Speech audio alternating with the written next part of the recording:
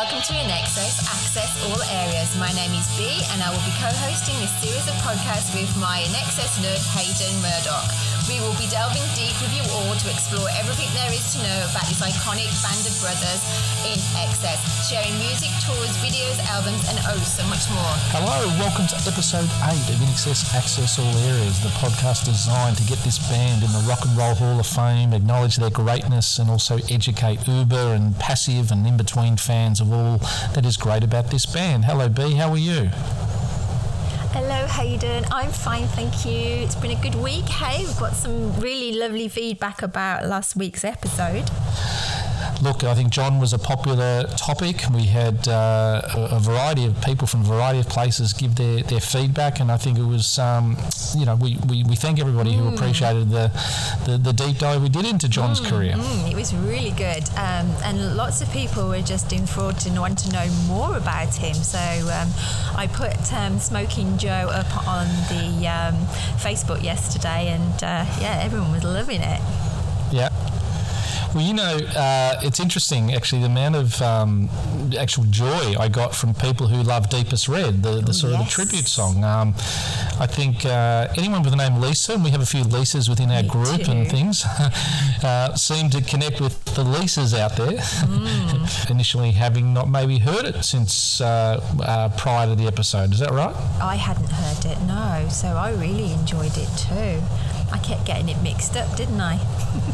You did, yeah. Well, look, let's confess, we do make mistakes and errors, but when I did a bit of we're not Spielberg here, but we do occasionally listen to the podcast back just to pick up on any sonic interruptions and things. And when I did listen to the sort of episode of last week, and B went and put on what was supposed to be Deepest Red, and then it was suddenly Red Sun. I was a little bit like, this makes me look a bit stupid. But you know what? I think it was about 4 a.m. Somehow it had popped up on my Podbean. Well, actually not Podbean, on the MP3 you sent to me, and I'm like, hang on, what's going on here? This ain't Deepest Red. I'm going down the limb here about Deepest Red, and you put Red Sun on. But easy mistake to be done if you don't know the song. I did it on purpose to see if you listen to what I've put together. Do you know the Van Halen Eminem story? Go on.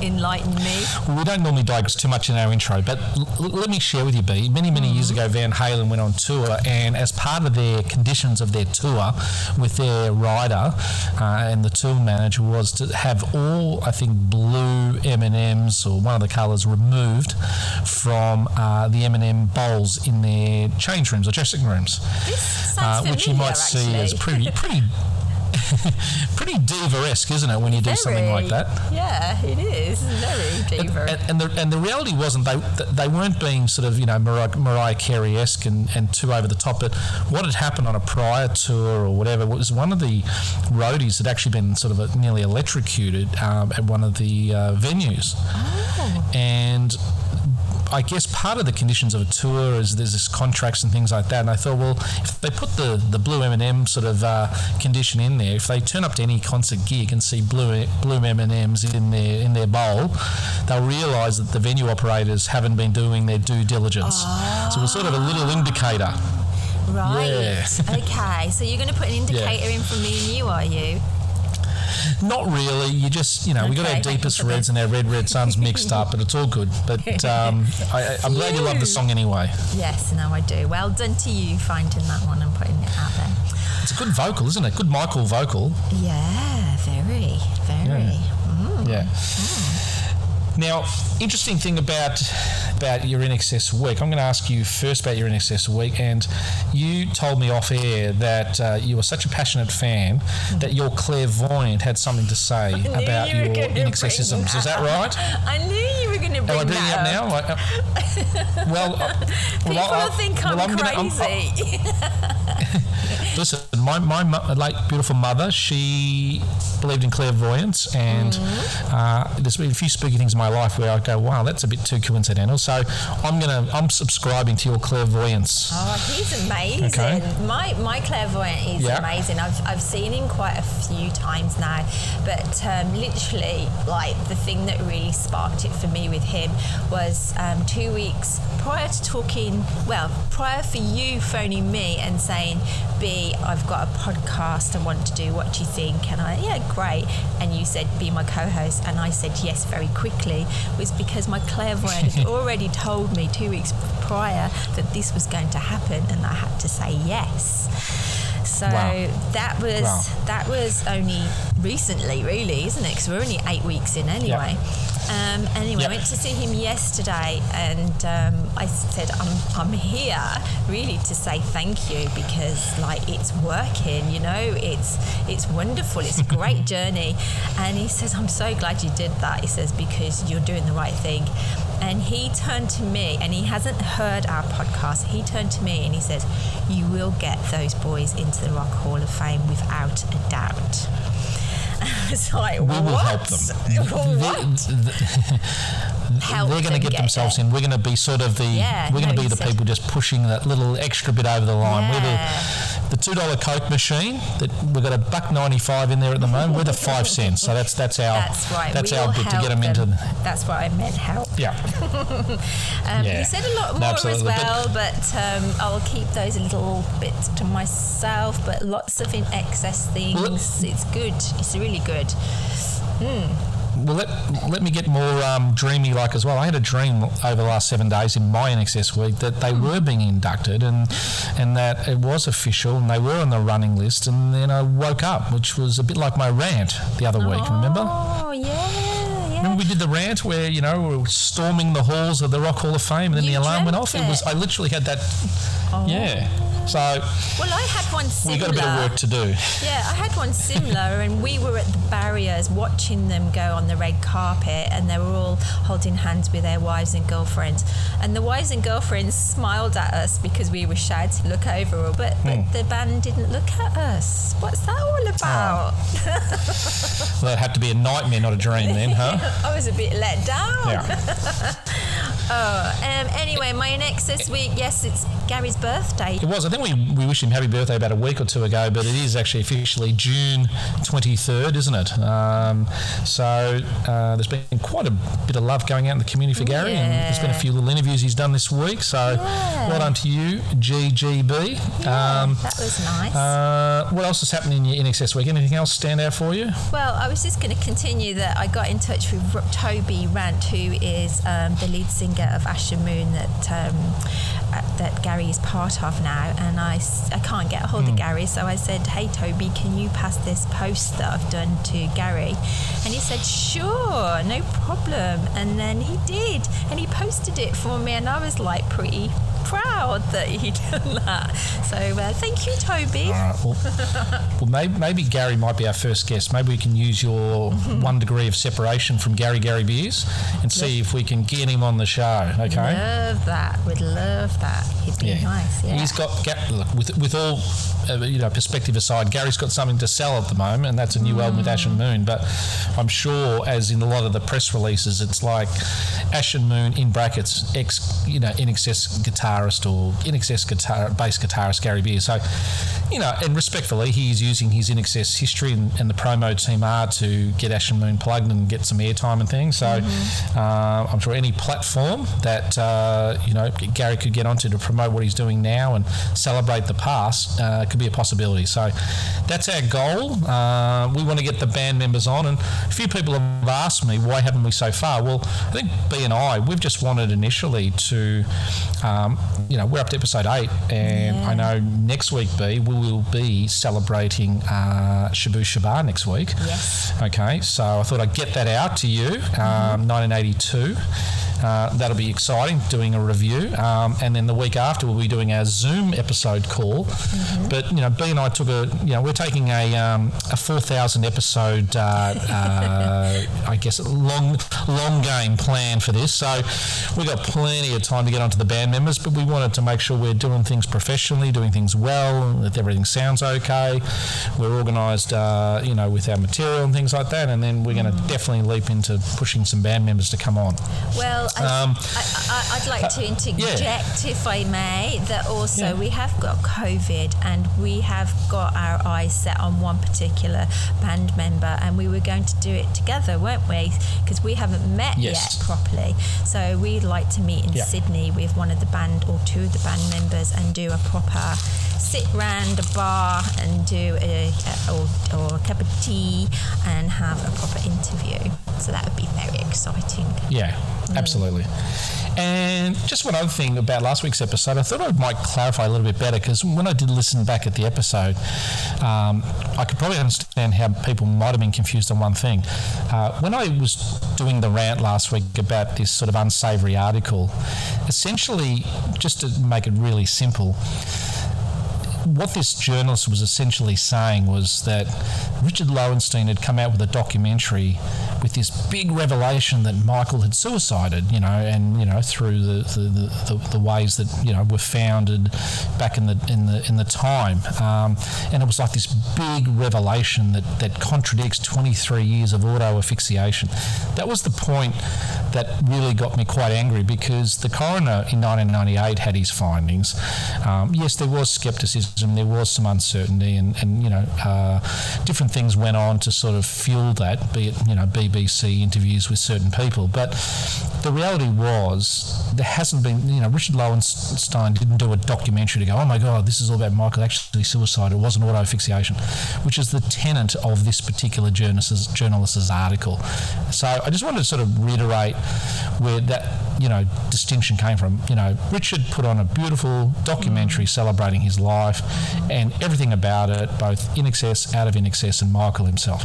It was nothing to do about his departure from this earth. It was about to celebrate his life. Yes. And to think that just because there was a deeper dive into the fact that he was troubled, wasn't this big, eureka wow moment that, oh my God, Michael actually did kill himself, which is what this journalist was trying to make out that what Richard's, documentary was about. When, as we all know, we met at that documentary launch. It was all about a celebration of his life, wasn't it? Yes, and showing you the true Michael, not the sensationalised Michael. Yeah.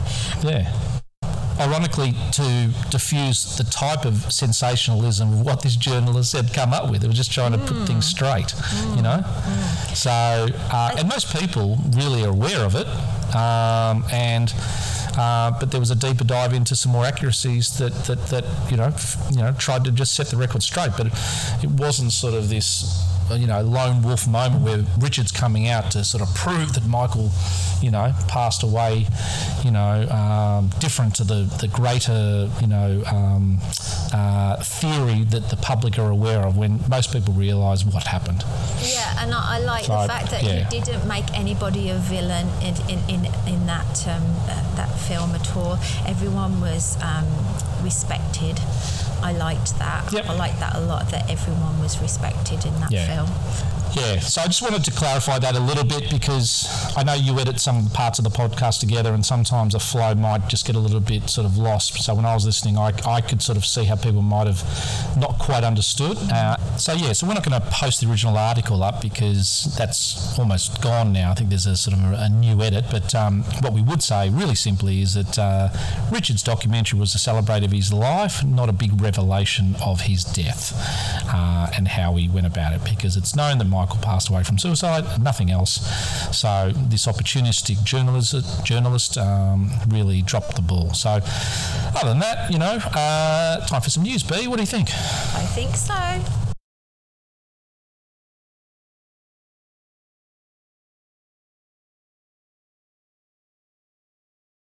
All right, news. We have chart information, which we love to start off with. Unfortunately, though, the greatest hits in Australia has gone from 33 to 41, B. What's going on? What happened? Come on, people, buy the album. Maybe everyone's got it. No? Tell your friends, buy it for your grandma. Yeah. Father's Day's coming up. Christmas, who knows? It may be a COVID present, download it. Get it. So, but knowing these fluky charts, it'll probably bounce back to 25 next week, so we'll see. Of course it will, because everyone's going to buy it. Yeah, absolutely. Also, too, as we're time of recording this, in 3 days' time, a couple of days' time, actually, I think when we actually launch our episode podcast on Friday, Live Baby Live, the Wembley concert, Live at Wembley, will be released, which is exciting. The new Redux sort of version with everything. So, as of Friday, at the time we launch this podcast, it shall be available for consumers to download or buy, etc., as of June 26th. So that'll be pretty cool. Again, we've talked a bit about just the updated sort of sound changes, the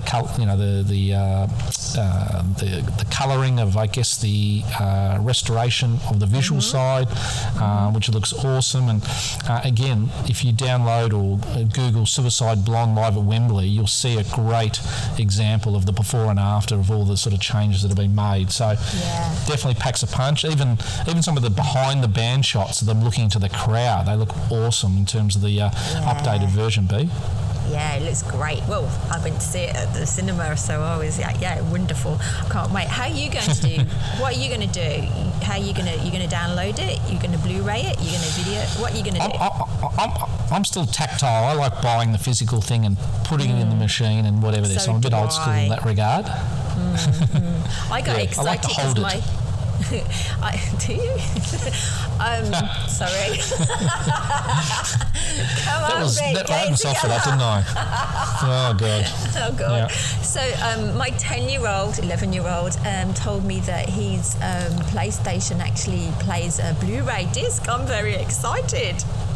Yay! So I'm going to get Blu-ray. Yeah. Now, a couple of other bits of news. On a little bit of a sad note, B, I think overnight at the time of recording, Joel Schumacher, the famous American director who directed The Lost Boys, of which In Excess contributed Good Times, and Laying Down the Law with Jimmy Barnes, also directed the Devil Inside film clip.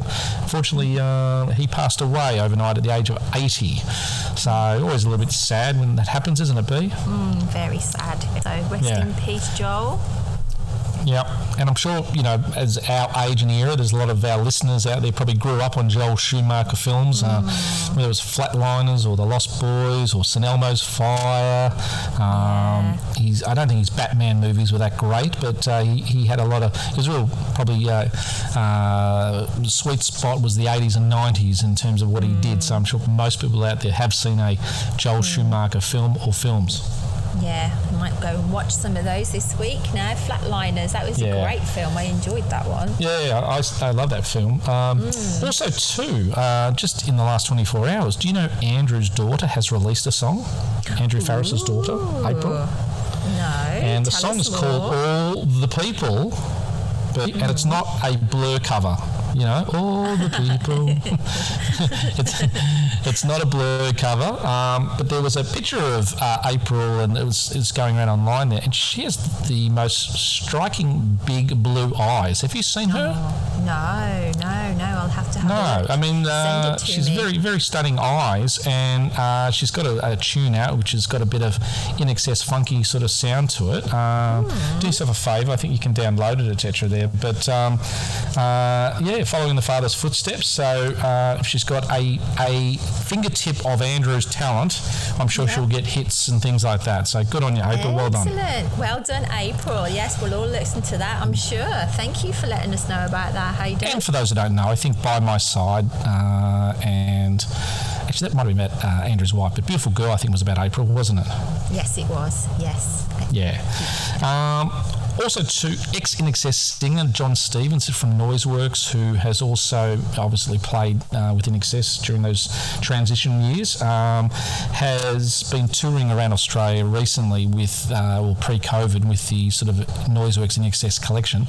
He has set up dates in New Zealand next year already for a whole bunch of concerts for that. So if any Kiwis, we do have one or two very fan-orientated INXS fans over there, don't we, in New Zealand? So John is going to be touring at some of the big festivals over there. I think one of them is called the Selwyn Festival, and he'll be playing all INXS and Noiseworks songs there. So Kiwis, do yourself a favour, get in and get your tickets. And speaking of tickets, this weekend, B, do you want to tell the listeners where you're heading to? Oh yeah, I am, aren't I? So on Friday. Well, I've got to explain. Friday. I know lately I've been a little bit late. I might be a little bit late uploading the series because I am literally leaving work and bombing it down the coast to Newcastle to be with my INXS friends and to go and see the Don't Change Boys, Blair and the Don't Change Boys, their first concert back after COVID. So it's just a handful of us, 50 people, and I do believe it's getting live streamed as well. And is somebody helping with that? I've been told they're going to be handed a camera, but we'll see what happens with that. But I think they're doing the Friday and Saturday and Sunday and a Sunday matinee as well, just to get everybody in there. So it's going to be a fun weekend. Okay. Wow.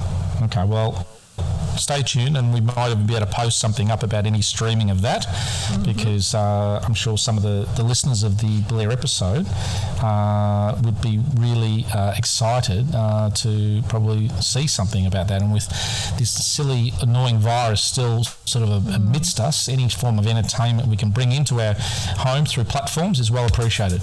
Hey, this is Tim Farris, and you're listening to Access All Areas with Hayden and B.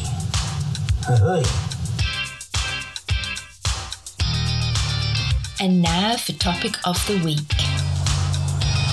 All right, topic of the week, B. We're into part 2 of our greatest 5 videos that we love. Now, we know INXS had so many. We cheated a bit by breaking this topic into 2 eras. I think the other week we had 1980 through to sort of 1986, and this era is 1987 through to sort of 2005, which I guess covers the sort of 2 eras of the band, almost pre-international explosion and then sort of post-international explosion. So, yeah, here we are again in part 2. You've got the new ball. I'm going to let you go first with your number 5, B. Okay. Now, bearing in mind that I already know what you have because I had to get the music, so I'll try to go a little bit different. It was hard, though, because you chose some really good ones there, I must admit.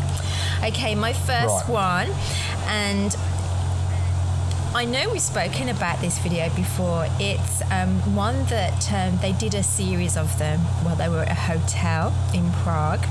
But this one stands out for me on many reasons, but I'm going to go for Guns in the Sky as my number 5. Okay. Mainly because it's got just a slight aggressiveness in there for the Guns in the Sky and the way they're playing their instruments. I love the fact that they're changing their clothes. Like one would have one's got the big coat on and then the other one's got the big coat on, and John's coming in and doing all different types of dancing all along, and then it's just the doors opening and closing. I just love it. Do you like that? What do you think? Well, it's interesting because everything you described there, I'm like, did they do that in the film clip? Did they? So I think it sums up our differences. You're into the aesthetics and the visual, aren't you? Yeah, well, videos are, aren't they? Well, true. But I wasn't paying particular attention to the clothes. I think I was a bit more. I like the sort of aggression coming towards the camera, and it sort of leads up to sort of future videos, doesn't it? In a way where they're sort of charging at the camera. Yeah. And you know the sort of the wording around it, and I think they made this clip in just about an hour or something like that. You know, and they had a few drinks as well. I think they had a lot of fun with that one. Really did. Yeah. Good choice. Thank you. What was your number 5?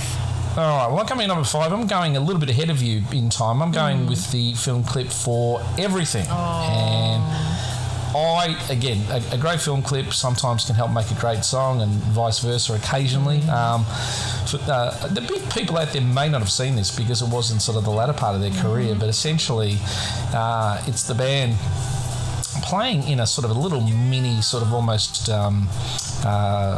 amphitheatre, isn't it? Yes. You know, they're down on a sort of a circular revolving, sort of almost like a lazy Susan. Hello, number 66 lemon chicken. But they're on a bit of a sort of a rotating sort of round, sort of in the middle there, and the fans are sort of walking down sort of an empty sort of amphitheatre, and gradually it fills up, and the film clip sort of has a bit of byplay with the audience and things like that. And I love the fact that it's sort of the audience sort of chip in with their vocals at the right sort of spots, and I reckon Michael. It's almost the last time I think I saw Michael really happy in that filming of that clip. He really sort of got into it as well, and it's a real band video where they're all sort of looking like they're in sync together. And you know, this one should have been a hit, I believe. Yes. You know, this is sort of one of those ones where I go, geez, this should have been a big hit for them. And, you know, you wouldn't hear it on the radio in most parts of the world because it wasn't a hit, but it was the second single off the album. And I love the song still, and the film clip still resonates with me. Yeah, it's a very upbeat song, isn't it? And it's nice how it sort of like comes together with, like you said, the audience coming down. I mean, Timmy the Cowboy, like that's such a good iconic look that he had there as well. But I just, and I do believe Erin, the girl that Michael was seeing towards the end of his life, was in the audience too. So that might be why he was smiling, maybe. Really? Okay. Yes. You might have to look out for her. And I was just about to say, if you were in the audience or you were part of it, we'd love to hear from you, wouldn't we? Absolutely. Yeah, absolutely. We'd love to know how that all went. How many takes did it take? 100%. All right, number 4 for you. Oh God, it's a real hard choice. This, I must admit. What have I written? I actually this is another left field one because, again, it's about aesthetics. But I like Keep the Peace. And the reason why I like Keep the Peace is I really like him in that white jumper. And again, they're always at the camera, aren't they? It's a really good high energy song as well. Not so bothered that it's a part of an 80s movie, but I like watching that clip a lot. And I bet you didn't hear any of that because you were messing around with your microphone, weren't you? I probably was. I'm in Australia and it is Melbourne and it is winter, and I was turning my heater off for listeners if they really want to know. All I got to see was a butt. Okay. The old visuals again, huh? I'll let you know an interesting thing about this song. This was, I think, Beverly Hills Cop 3. That's right. It was in that. So, and I think that film clip sort of centered around sort of the theme of the movie around Disneyland, didn't it? So, sort of cut in and out of that. But it's interesting because I was obviously really into the band and things, and they had a song on Full Moon Dirty Hearts the year before called Make Your Peace. And then this was sort of Keep the Peace. And it didn't, I mean, we're talking pre-internet here, and the movie and things like that. I didn't really know much about this song till a few years later. And I was right into the band, but it wasn't really released as a single. There was obviously a video accompanying it on the movie, but it didn't get shown in Australia. And when I saw it later on, like keep your peace or Keep the Peace, I was like, oh, okay, it's Make Your Peace. It's a typo.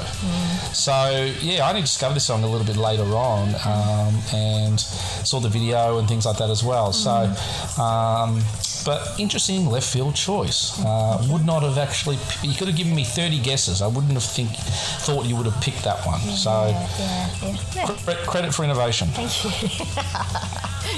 Yeah. It's the white jumper, really. Yeah. I had to say. Okay. I had to have it in. Okay, what's your number 4? Yes, your number 4. Yeah, number 4 for me. Look, I'm going to go with a song that was actually nominated for a Grammy for Best Video. And for those who have seen this, which I'm sure is plenty, it's a really beautifully shot video. It's called Beautiful Girl, and the video itself was really colourfully put together by a guy called Mark Pellington, who made some great movies thereafter. This was sort of his initial calling card. He was a video producer, but he went on to make a great thriller called Arlington Road with Tim Robbins, and this film clip really sort of a bit of a homage to models and those who were suffering eating disorders and things like that, and just the pressure of being beautiful, etc. there. And the song itself had a great message, and the video had a great message. And this one is definitely high up there, number 4 for me. Yeah. Well, the fact that a lot of supermodels were suffering with the anorexia at the time, weren't they? And they were all trying to have this really gaunt look on the catwalk. And so having this was really addressing those issues. So yeah, I was part of.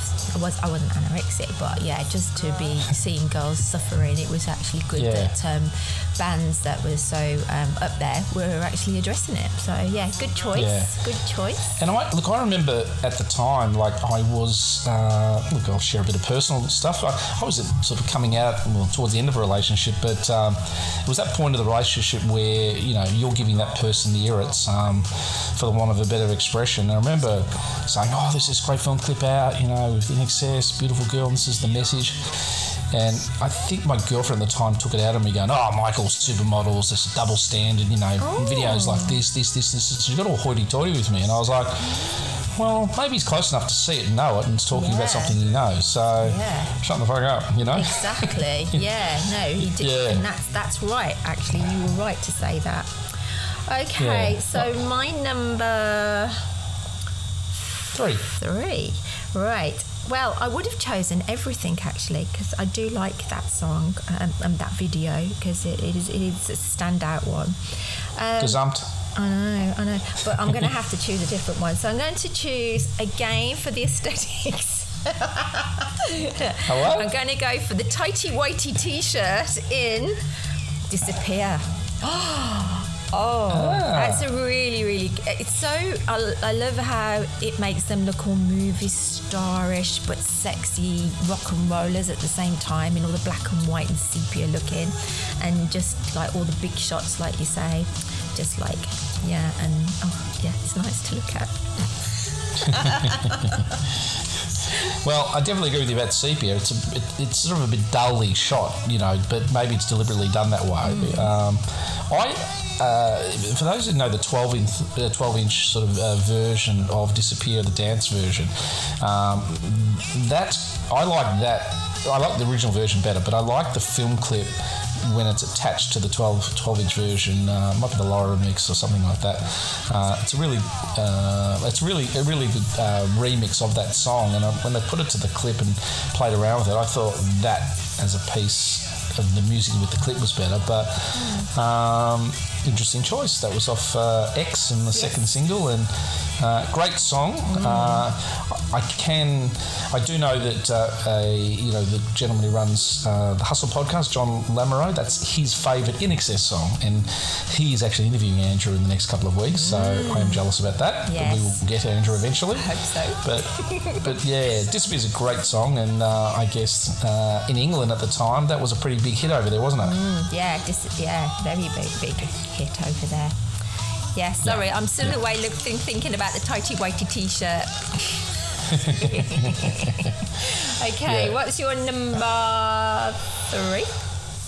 All right, well, my number 3, a bit similar to what I was saying before about Guns in the Sky. This is one of those aggressive film clips, one of a couple there where they're really attacking at the camera. And I think I might have mentioned on the podcast the other week that they made this film clip the night of the time that I was going to see INXS being played at the Palace Hotel in Melbourne. And afterwards they went off about midnight to film this film clip, and we, in our inimitable way, jumped in the car and went around the streets of Port Melbourne on an INXS treasure hunt around trying to find them because they were filming this film clip at the time that evening, and it was called The Gift.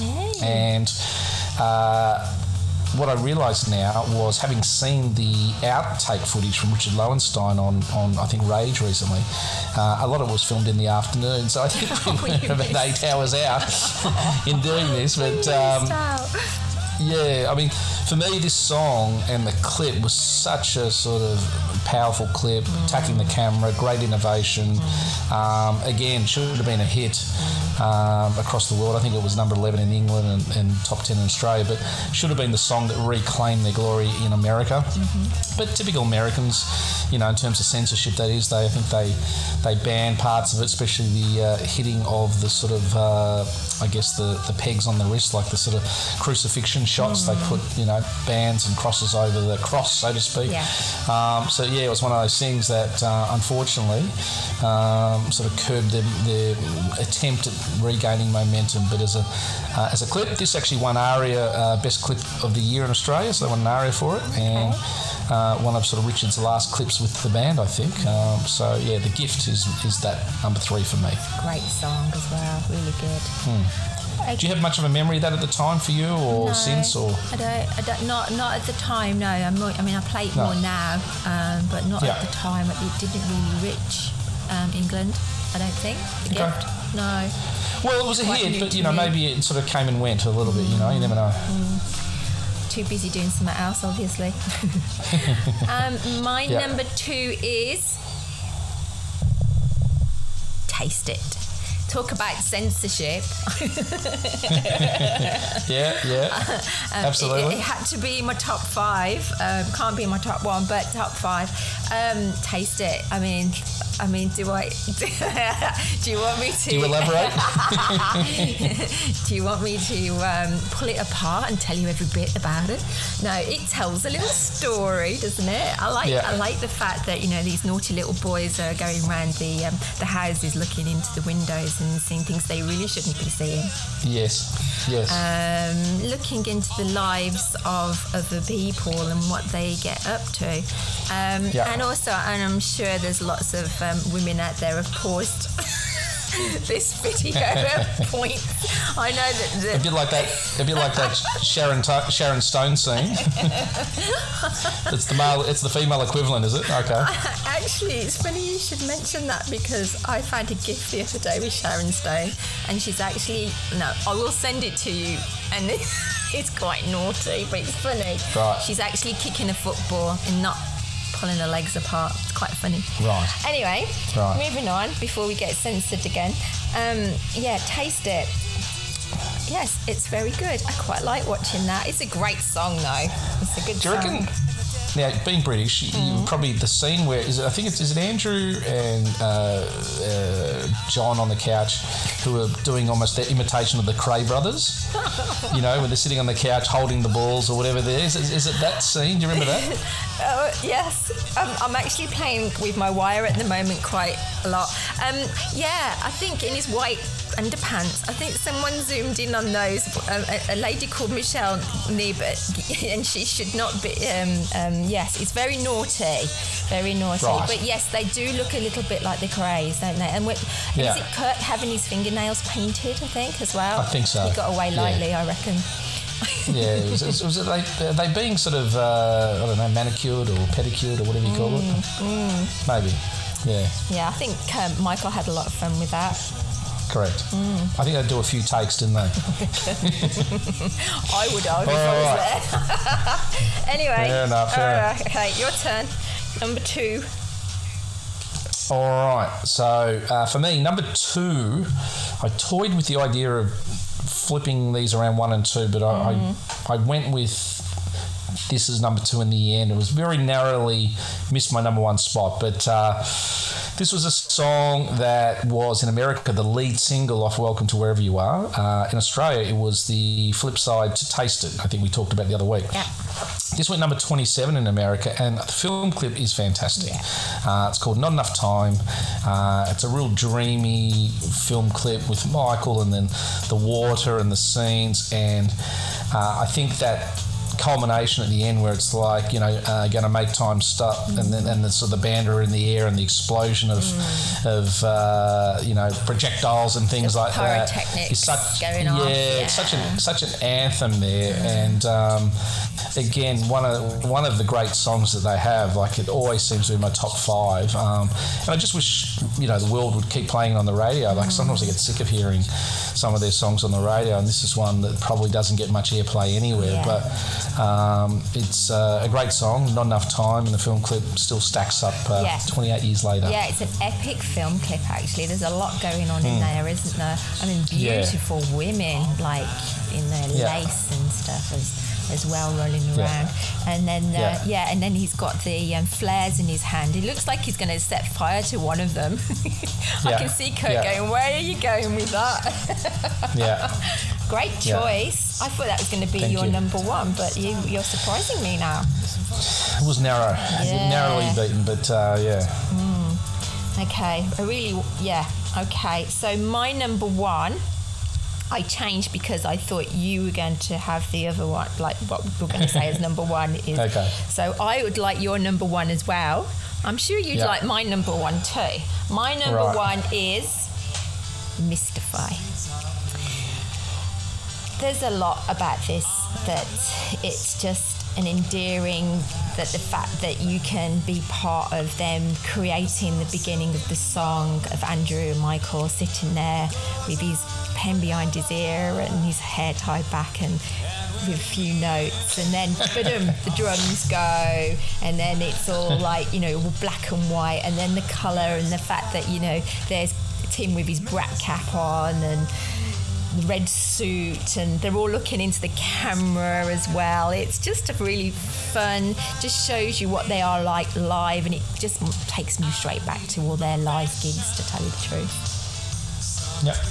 My number 1. See, that's an interesting one you pick, because it's not a standard video. It's sort of like, okay, we've got a little bit of them, you know, noodling away in Chicago, and then there's sort of Michael sort of with the headphones on in the recording studio, and then it flashes to some live stuff. So it's a bit, look, to me, it's a classic 5th single, 4th single type hodgepodge of things together, but, you know, if it connects with you, that's the key to it. Sometimes, I think I said with Don't Change a few weeks ago, that clip probably cost them $50 to make, but hey, it still connects, you know. So interesting choice for you. I would have not picked that one. Okay, like you say, it connects. It brings a smile to my face when I see all their smiles as well, and just the fact that you see a creation being born, I suppose, in front of your eyes. Yeah. Okay. All right. I guess drum roll. Look, you know, a lot of people might have thought, oh, he's going to pick Need You Tonight or whatever there. And look, I love Need You Tonight, but it's not going into my number 1 list, not because it's not innovative or whatever, but I think if I'm really assessing, I think that What You Need was the precursor to Need You Tonight. And I think What You Need was my number 1 in the first half of their career. So as a stretch of innovation and technology, to me, Need You Tonight, technologically speaking, is awesome. But it's What You Need Part 2 in terms of the technical aspect of it. So, you know, in this instance, I can't really, you know, have Need You Tonight in there because of What You Need already being, I guess, covered that type of ground. So my number 1 is Never Tear Us Apart. Yeah, you've got it. And you've got to have for the reasons that you know, I guess it's almost as the closest I think I've ever seen as like a cinema type sort of setting and camera work for a film clip. I think a couple of years later, All I Want Is You from U2 had that similar feel. It was like a 5, 6, 7 minute movie. For Never Tear Us Apart, to sort of break it down a bit, it obviously was in Prague. When you see the making of the clip, you see sort of the dolly and the camera and Richard being up in the air doing the aerial shots.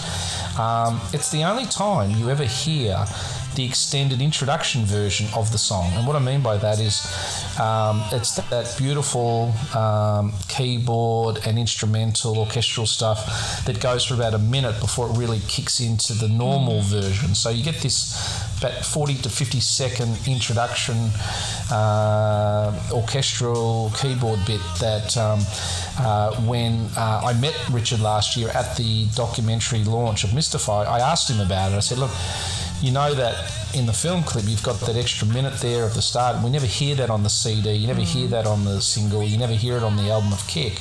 The only time you can ever see or hear it is in the film clip. And he mentioned that, and he said that was really important just in setting the mood of the film clip. And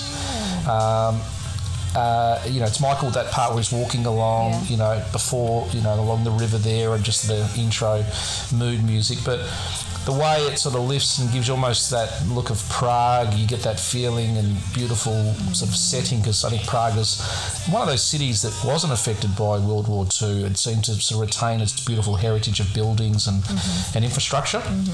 And I think Michael sort of, his vocal in it, the band members individually sort of standing there in their different sort of settings, the close-up of the guitar riff, Kirk's, saxophone walking along near the little what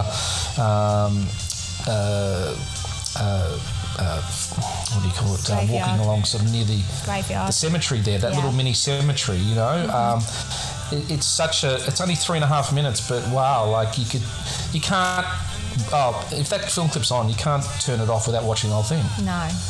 And then it flashes to the big town square at the end, as it sort of goes, that outro at the end. And it's just, I think for Richard, he'd seen pictures of Prague and approached the band and said, look, guys, I've got this really good idea for a film clip. This city is so pristine and beautiful.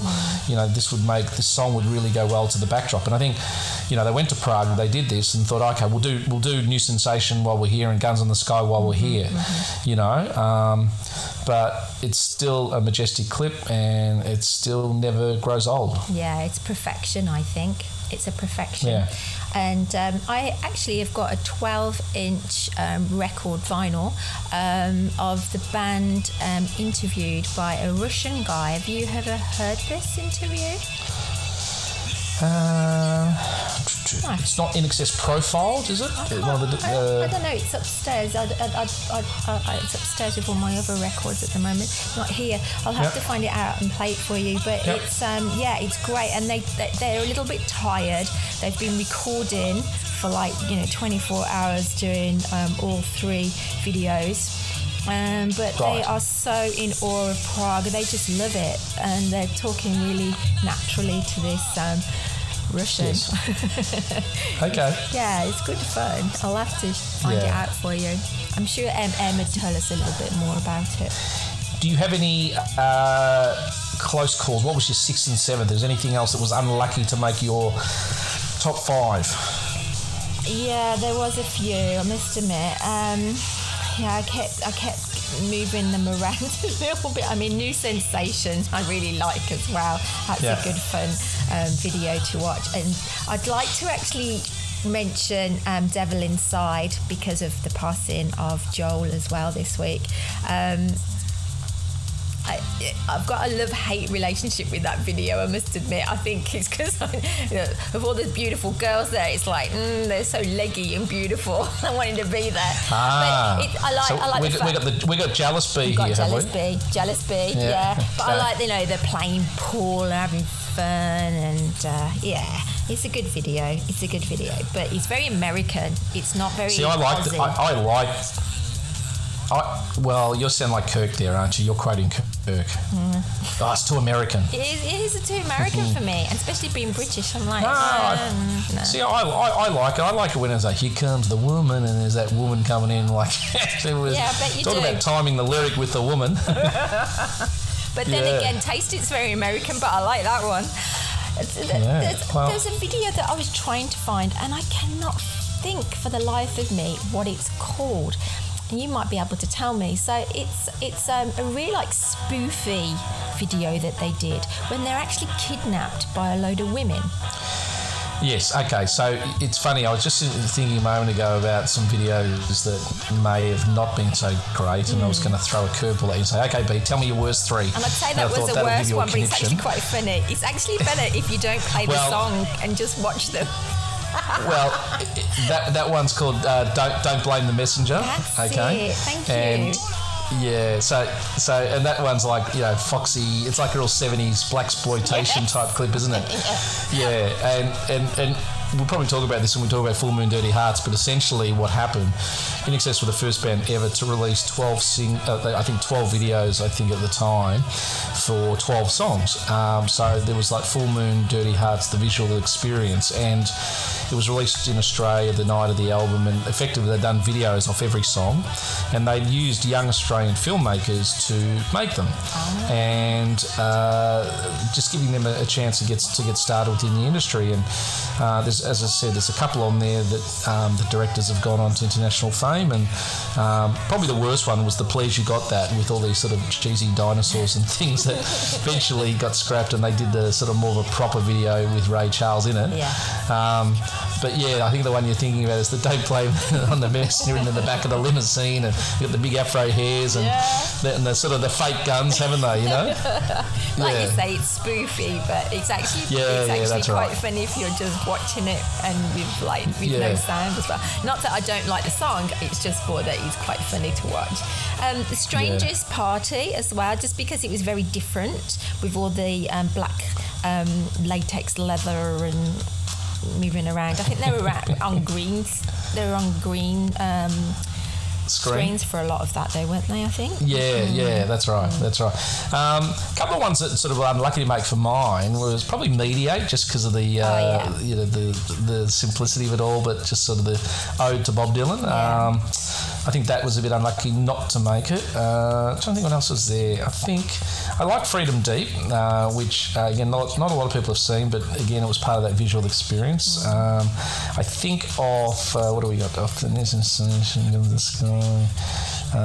Devil Inside was good. I mean, Need You Tonight was unlucky. Suicide Blonde, not the greatest clip, it's okay. I think By My Side I like, because it was filmed actually with the Sydney Symphonic Orchestra, and Michael looked great in the big sort of red velvet type suit, and the band were playing that sort of live on stage to a certain point, you know, with the orchestra, and that was quite a nice one.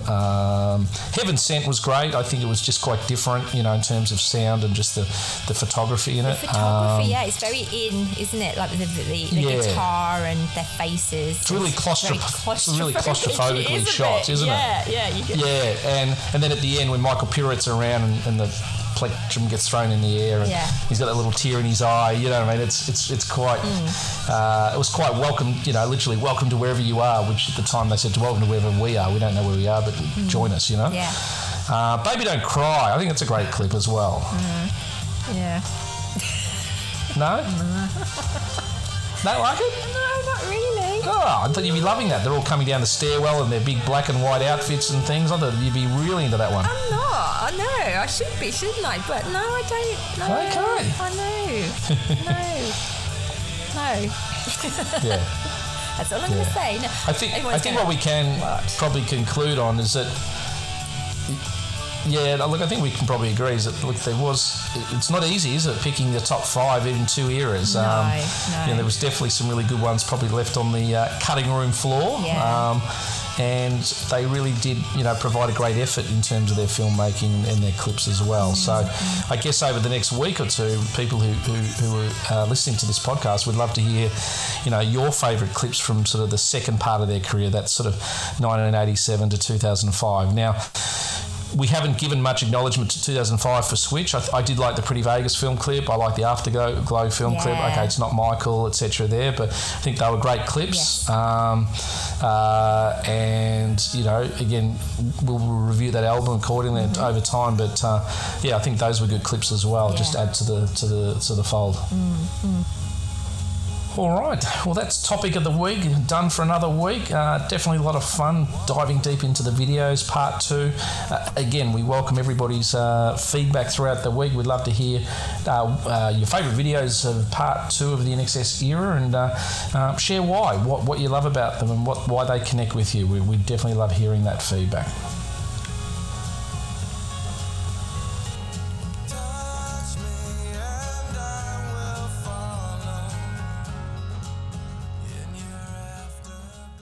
I want you to get up right now and go to the window, open it, and stick your head out and yell, "I'm as mad as hell, and I'm not going to take this anymore!" It's 1992. INXS has just released Welcome to Wherever You Are. At the same time, Bon Jovi have released Keep the Faith. It's a showdown. It's a reinvention from INXS. It's a reinvention of haircuts for John Bon Jovi. INXS spearhead their album with their single Heaven Sent. Bon Jovi could lead with Keep the Faith. A haircut more than a song. The quality of song, materials, deep tracks on INXS's Welcome album far exceeds anything that Bon Jovi put out on Keep the Faith. Heaven Sent, Baby Don't Cry, Taste It, Not Enough Time, Beautiful Girl, just to name a few. Compare those with Keep the Faith. Bed of fucking Roses, I'll Sleep When I'm Dead, Dry County, crap. Somehow, inexplicably, Bon Jovi go top 5 in America and INXS's Welcome album only hit 16. I can't believe it. In Australia, Welcome goes to number 2. It's held off by Jesus Christ Superstar. However, Bon Jovi's Keep the Faith hits number 1, a travesty. In America, INXS's Not Enough Time, Beautiful Girl go 27 and 46 respectively. However, Bon Jovi somehow snare 4 top 40 hits off the album. How can this be? Fast forward 18 months later and Welcome struggles to get to 3 million sales around the world. Bon Jovi's Keep the Faith hits 8 million. There's no accounting for taste.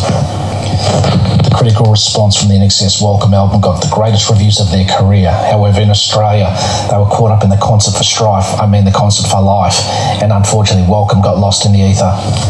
Somehow Bon Jovi toured around the world while INXS didn't tour, filled out stadiums while INXS decided to do pubs and clubs. I don't regret it because it's the best concerts I've ever seen. However, Bon Jovi's album suddenly got to 9 and 10 million while INXS is still limped just over 3 million. Fast forward 26 years later and Bon Jovi has somehow bribed their way into the Rock and Roll Hall of Fame and INXS aren't even nominated yet. The injustice continues.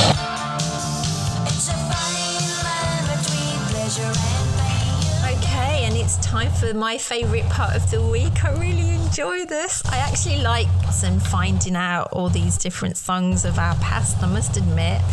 Do you? I do. It's sort of, again, that nostalgia thing. It takes us, interestingly enough, some of these songs still hold up, and then some of them are absolute embarrassments, aren't they? Absolutely. I know. Okay, well, I'm just going to go straight in it with an absolute classic. When this came on, it just took my music level to another level. The video, the way he sang it, it was like one of those songs you just was on another level of brilliance. I'm going to play it now.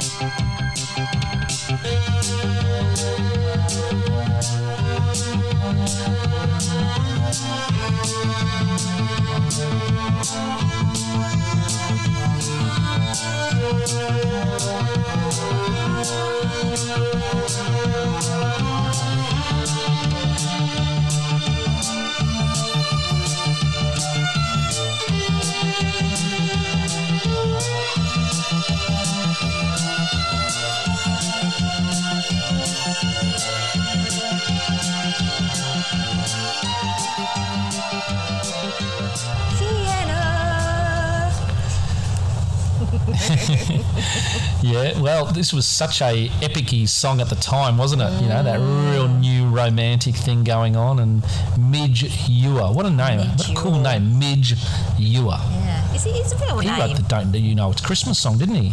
Yeah, co-wrote it, yeah. I remember him going on Wogan and talking about it, actually.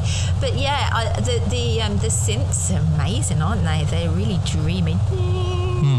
Yeah, great. Yeah, really good. It was sort of that real sort of self-importancy, posy sort of film clip thing with the big production sound of 1981. Good choice, Bertie. Thank you. Although I wouldn't play it now too much. Wouldn't you? You'll have to have a listen again. Nah. Okay. Time and a place. All right then, go on then. All What's yours? right, over to me. Okay, well, I'm going to put one on here. Now, this one here, 1981, was an Australian act, so I don't know if you've heard of this band, but I've got a sneaking suspicion the voice of the singer sounds familiar.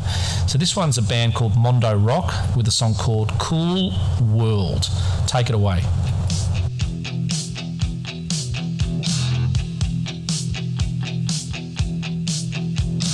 Your world is as cold as ice. Your world is so nice that you don't want me around. Your world is a barren place. That look upon your face says you don't want me around. I might break into your cool world, break into your cool world. I'll break into your Now that sounds familiar to me. I've not heard it, but his voice sounds familiar. But it sounds like the guy out of who did Eagle Rock. Is that Correct. similar? Oh, really? Very good get. Yep. Oh. Yeah. 10 years earlier, he was in a band called Daddy Cool, which is a good name for a band, isn't it? Daddy Cool. Yeah. That was a Shawaddy Waddy song, wasn't it? Daddy Cool, Daddy Cool. You're thinking Boney M now. No, the band was called Daddy Cool, and he had Eagle Rock, which is a big song, and that one inspired Elton to write, I think, Crocodile Rock. But this one, Cool World, still gets played on the radio these days. It's good sound, good song.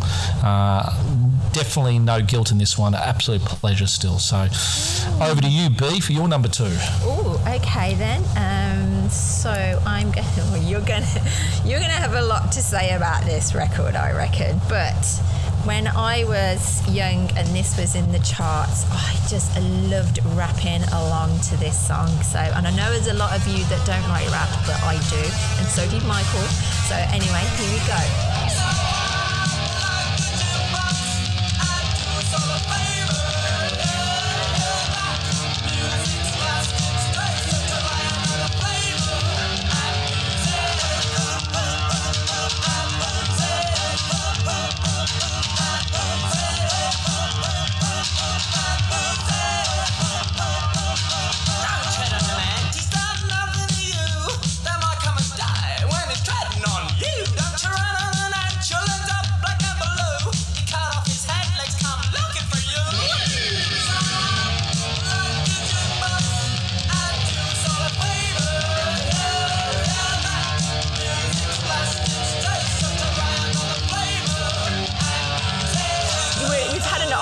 While that song was playing.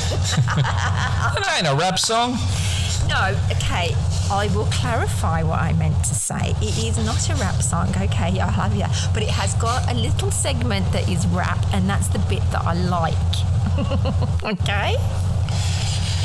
Okay, well, I challenge you on that, but we'll let that go through the key. There's bigger wars worth fighting than over Adamant. However, little INXS, 1 degree of separation, Adamant. Remember, INXS toured behind, yes, or supported Adamant on his tour, much to Adam's disappointment when Michael and the gang got more girls than he got, and he turned their speakers down and whatever there because he was inferior live, and so fuck you, Adam. Anyway, moving along. My second guilty pleasure of 1981. Now this song is probably one of the first novelty songs I ever heard. It was written by an artist who was, I think, born in America, grew up in Australia, and it was an Italian-y ode to the vignettes of Tuscany. It was called Shut Up Your Face. Over to you, Joe Dolce. Hello, I'm Giuseppe. I got something special for you. Ready? 1, 2, 3, 4. When I was a boy, just about the 8th grade, Mama used to say, don't stay out late with the bad boys. Always shoot the pool. Giuseppe going to flunk a school. Boy, it make me sick. All the thing I gotta do, I can't get no chicks, I always got to follow rules. Boy, it making me sick just to make the lousy bucks. Got to feel like a fool. And the mama used to say all the time, what's the matter you? Hey, gotta no respect. What do you think you do? Why you look so sad? It's not so bad. It's a nicer place. Ah, shut up your face. That's my mom, I can remember. Big accordion solo. I must admit, I have to say it is a bit of a guilty pleasure for me as well, because it was really, really good. Like, it's not good, sorry, but it was so catchy, wasn't it? And I was in England. I really thought he was from Italy, though. I didn't know he was from Australia. Well, I think he was born in America, Joe, and he grew up in Melbourne and was recorded here and was on all the shows here, and then it became that worldwide novelty hit. So, it was steeped in an era, and look, for me, never to be played again. And unforgettable. Impregnated in your head. All right, I'm going to go out on a classic again, because my poor cousins, I'm really sorry, Adele and Debbie, that I put you through this, and they thought that I was going to make a band. I never did that because I can't sing. But anyway, I made them, with my smash hits, learn word for word Under Pressure, and we would do it. We learned to sing this song for about a week, and they were a bit younger than me, and I wouldn't let it go. But here we go, Under Pressure by David Bowie and Queen. Yeah.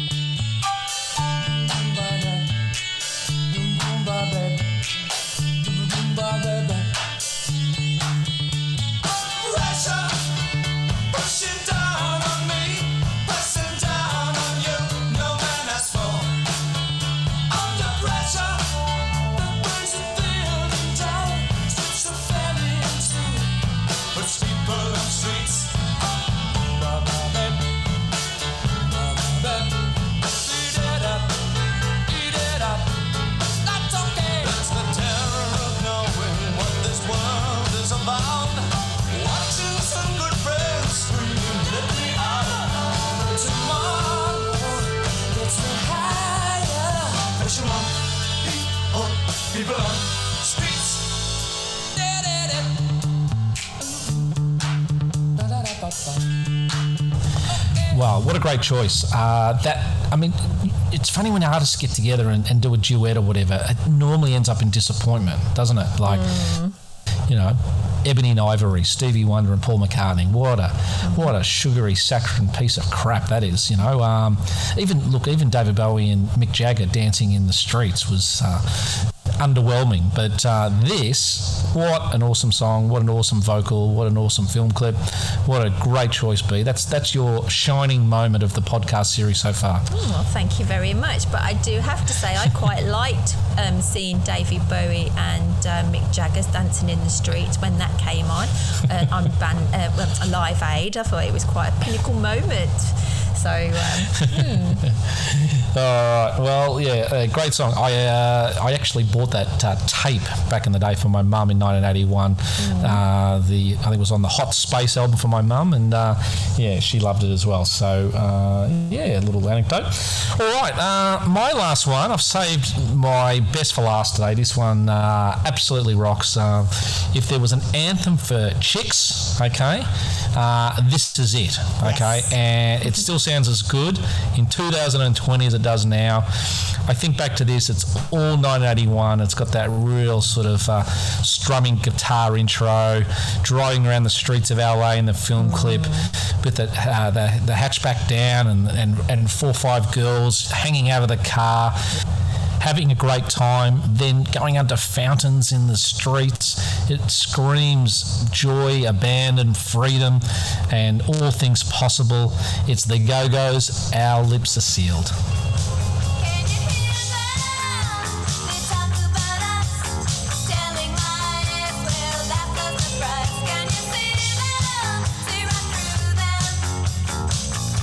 They have the shield, nothing to reveal.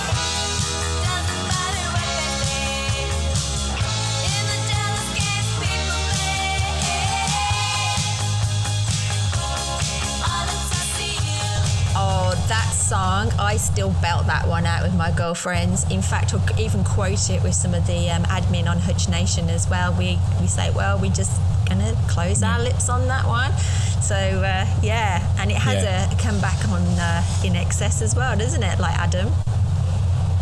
It does, yeah. I think In Excess toured with the Go-Go's a year or two after that, and Michael and Belinda, as mentioned previously, got on very well, metaphorically speaking and physically speaking. And my lips are sealed on that one too. I was about to say her lips weren't sealed. Stop it! That's too thick. We are heading for X-rated. Yeah, this is our blue episode. Maybe we could do a blue episode. Blue and red, I reckon. And we could do a deep dive into the subtle lyrics of Not Enough Time being inside you, you know? Oh, Jesus. Okay. You're making me go all hot again.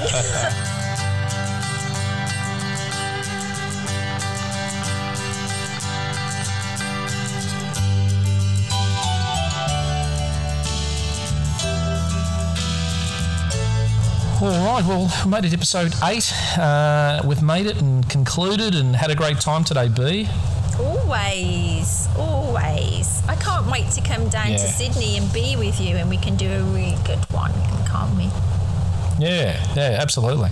And just to reiterate, we next week are going to do a Shaboosh Bar album review. So by then it will have been about 3 weeks since we've done Underneath the Colours. But we will highlight Shaboosh Bar next week, and it's going to be that exciting period where the band are really leaping to musical artistry and really pushing the parameters. So it's going to be a fun album to talk about. Yes. Also too, as we said earlier, in 2 weeks' time we are going to attempt a Zoom international call with some really loyal and hardworking and fan engaging listeners. Yes. So we'll see if we can technologically pull that off, B. What do you think? I'm a little bit scared, but I'm going to try and get it. I know we've got the leases onto this, haven't we? The leases are going hell for leather and getting us shared everywhere, so that's good. Yeah, the great thing about this particular exercise is it's all the pressure's on you, nothing to do with me, because that's your expertise. The pressure's always on me. What are you on about? All right, so I think we spoke the other week about how do fans get selected to come on that. Do you want to remind people of what was the goal or the vehicle for them to be selected, B? Well, actually, the leases of this In Excess world of ours are doing a cracking job, because what they're doing and making it easier on me is actually tagging me in.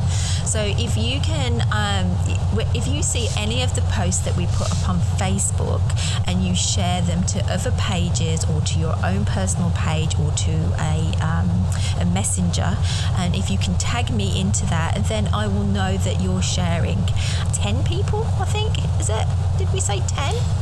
8.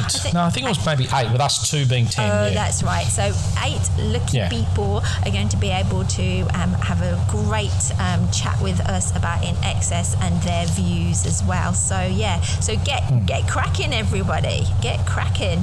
Yeah. So did you want me to mention anything else? Oh, well, I guess just to add to that, everything you said, I don't really understand text speak that well, so anything you said, I'll just go ditto. I agree with you. I guess as an extension, we have gone out to different platforms in the last week or two with iTunes, and there's a few countries that we've suddenly developed, I won't say a fan base because it's only a couple of listeners, but a couple of countries of listeners who have joined in, B. What were they? Yeah, Lithuania, Romania, and Peru. That's where, Paddington Bear comes from Peru. Did you know that? Well, I found that out earlier tonight. I did find that early. Apparently, I thought Paddington was from Paddington Station. You just thought he was born in Paddington Station, just appeared in his hat. No. Correct. He came on a train from Peru. Well, not on a train. Right. From Peru, Fair enough. Fair enough. Right, we'll just clear that up. But yeah, look, I mean, it's something. This is a labour of love for us. So we'd like to get our band, which is our band, our community's band, In Excess into the Rock Hall of Fame. So the more people who listen to this, the more people who can share this thing out to like-minded individuals. For those who like our repartee and banter and our waffle, and maybe not all the band stuff just as much. Again, all your comments and all your contributions are really appreciated, but we have a mission to get this band in the Rock Hall of Fame, so we want to spread the word of this podcast virally in the most efficient way. So thanks to everybody who's contributed. Yeah. What's that? We need help. Help us. We need to get it out. Yeah. Correct. This is all new for us too, isn't it? I mean, it's just a bit of a journey for everybody, really, and it's just been fantastic. I wasn't expecting so many people at this point. I must admit, it is sometimes overwhelming to think how many people are listening to. Well, my hero in this whole exercise is the band and the songs, and we want these songs, especially the deep dive. We're up to, I think, 5 songs now on our Spotify playlist, which we have On a Bus, we have Learn to Smile, we have Horizons, we have Barbarian, and we added Deepest Red last week. So we're up to five deep dive tracks that a lot of fans who love the band haven't really heard of and are getting a lot out of. So that's another part of our mission, to share, more than just the singles out to everybody. So in line with that, we are back in cover song version of the week, where we are, in anticipation of Shubu Shabar, are going to put out a cover of Don't Change, which will come up quite frequently because there is so many versions out there. But this particular version is a very rocky LA version from a band in the mid-90s who had some international success. We will play it. We will look forward to your feedback over the next week. And thank you from me, and thank you, B, for being on the call with me today in the podcast. Very much appreciated. Thank you for your time, Hayden. Always a pleasure. What do we say? Goodbye from me, and then you say... Goodbye from B. All right. See you, everybody. Bye.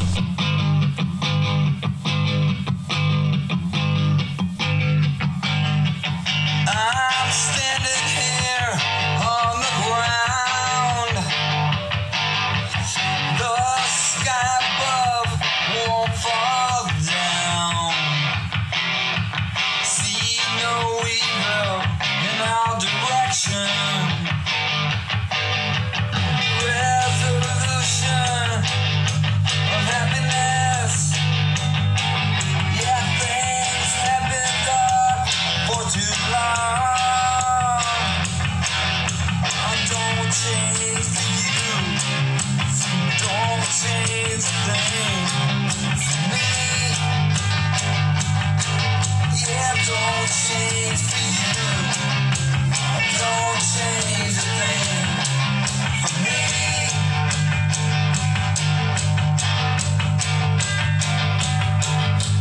I found a love I had lost. It was gone for too long. There's no evil in our direction. Execution of bitterness. There's interest loud and clear. Don't change for you. Don't change a thing for me. Yeah, don't change for you. Don't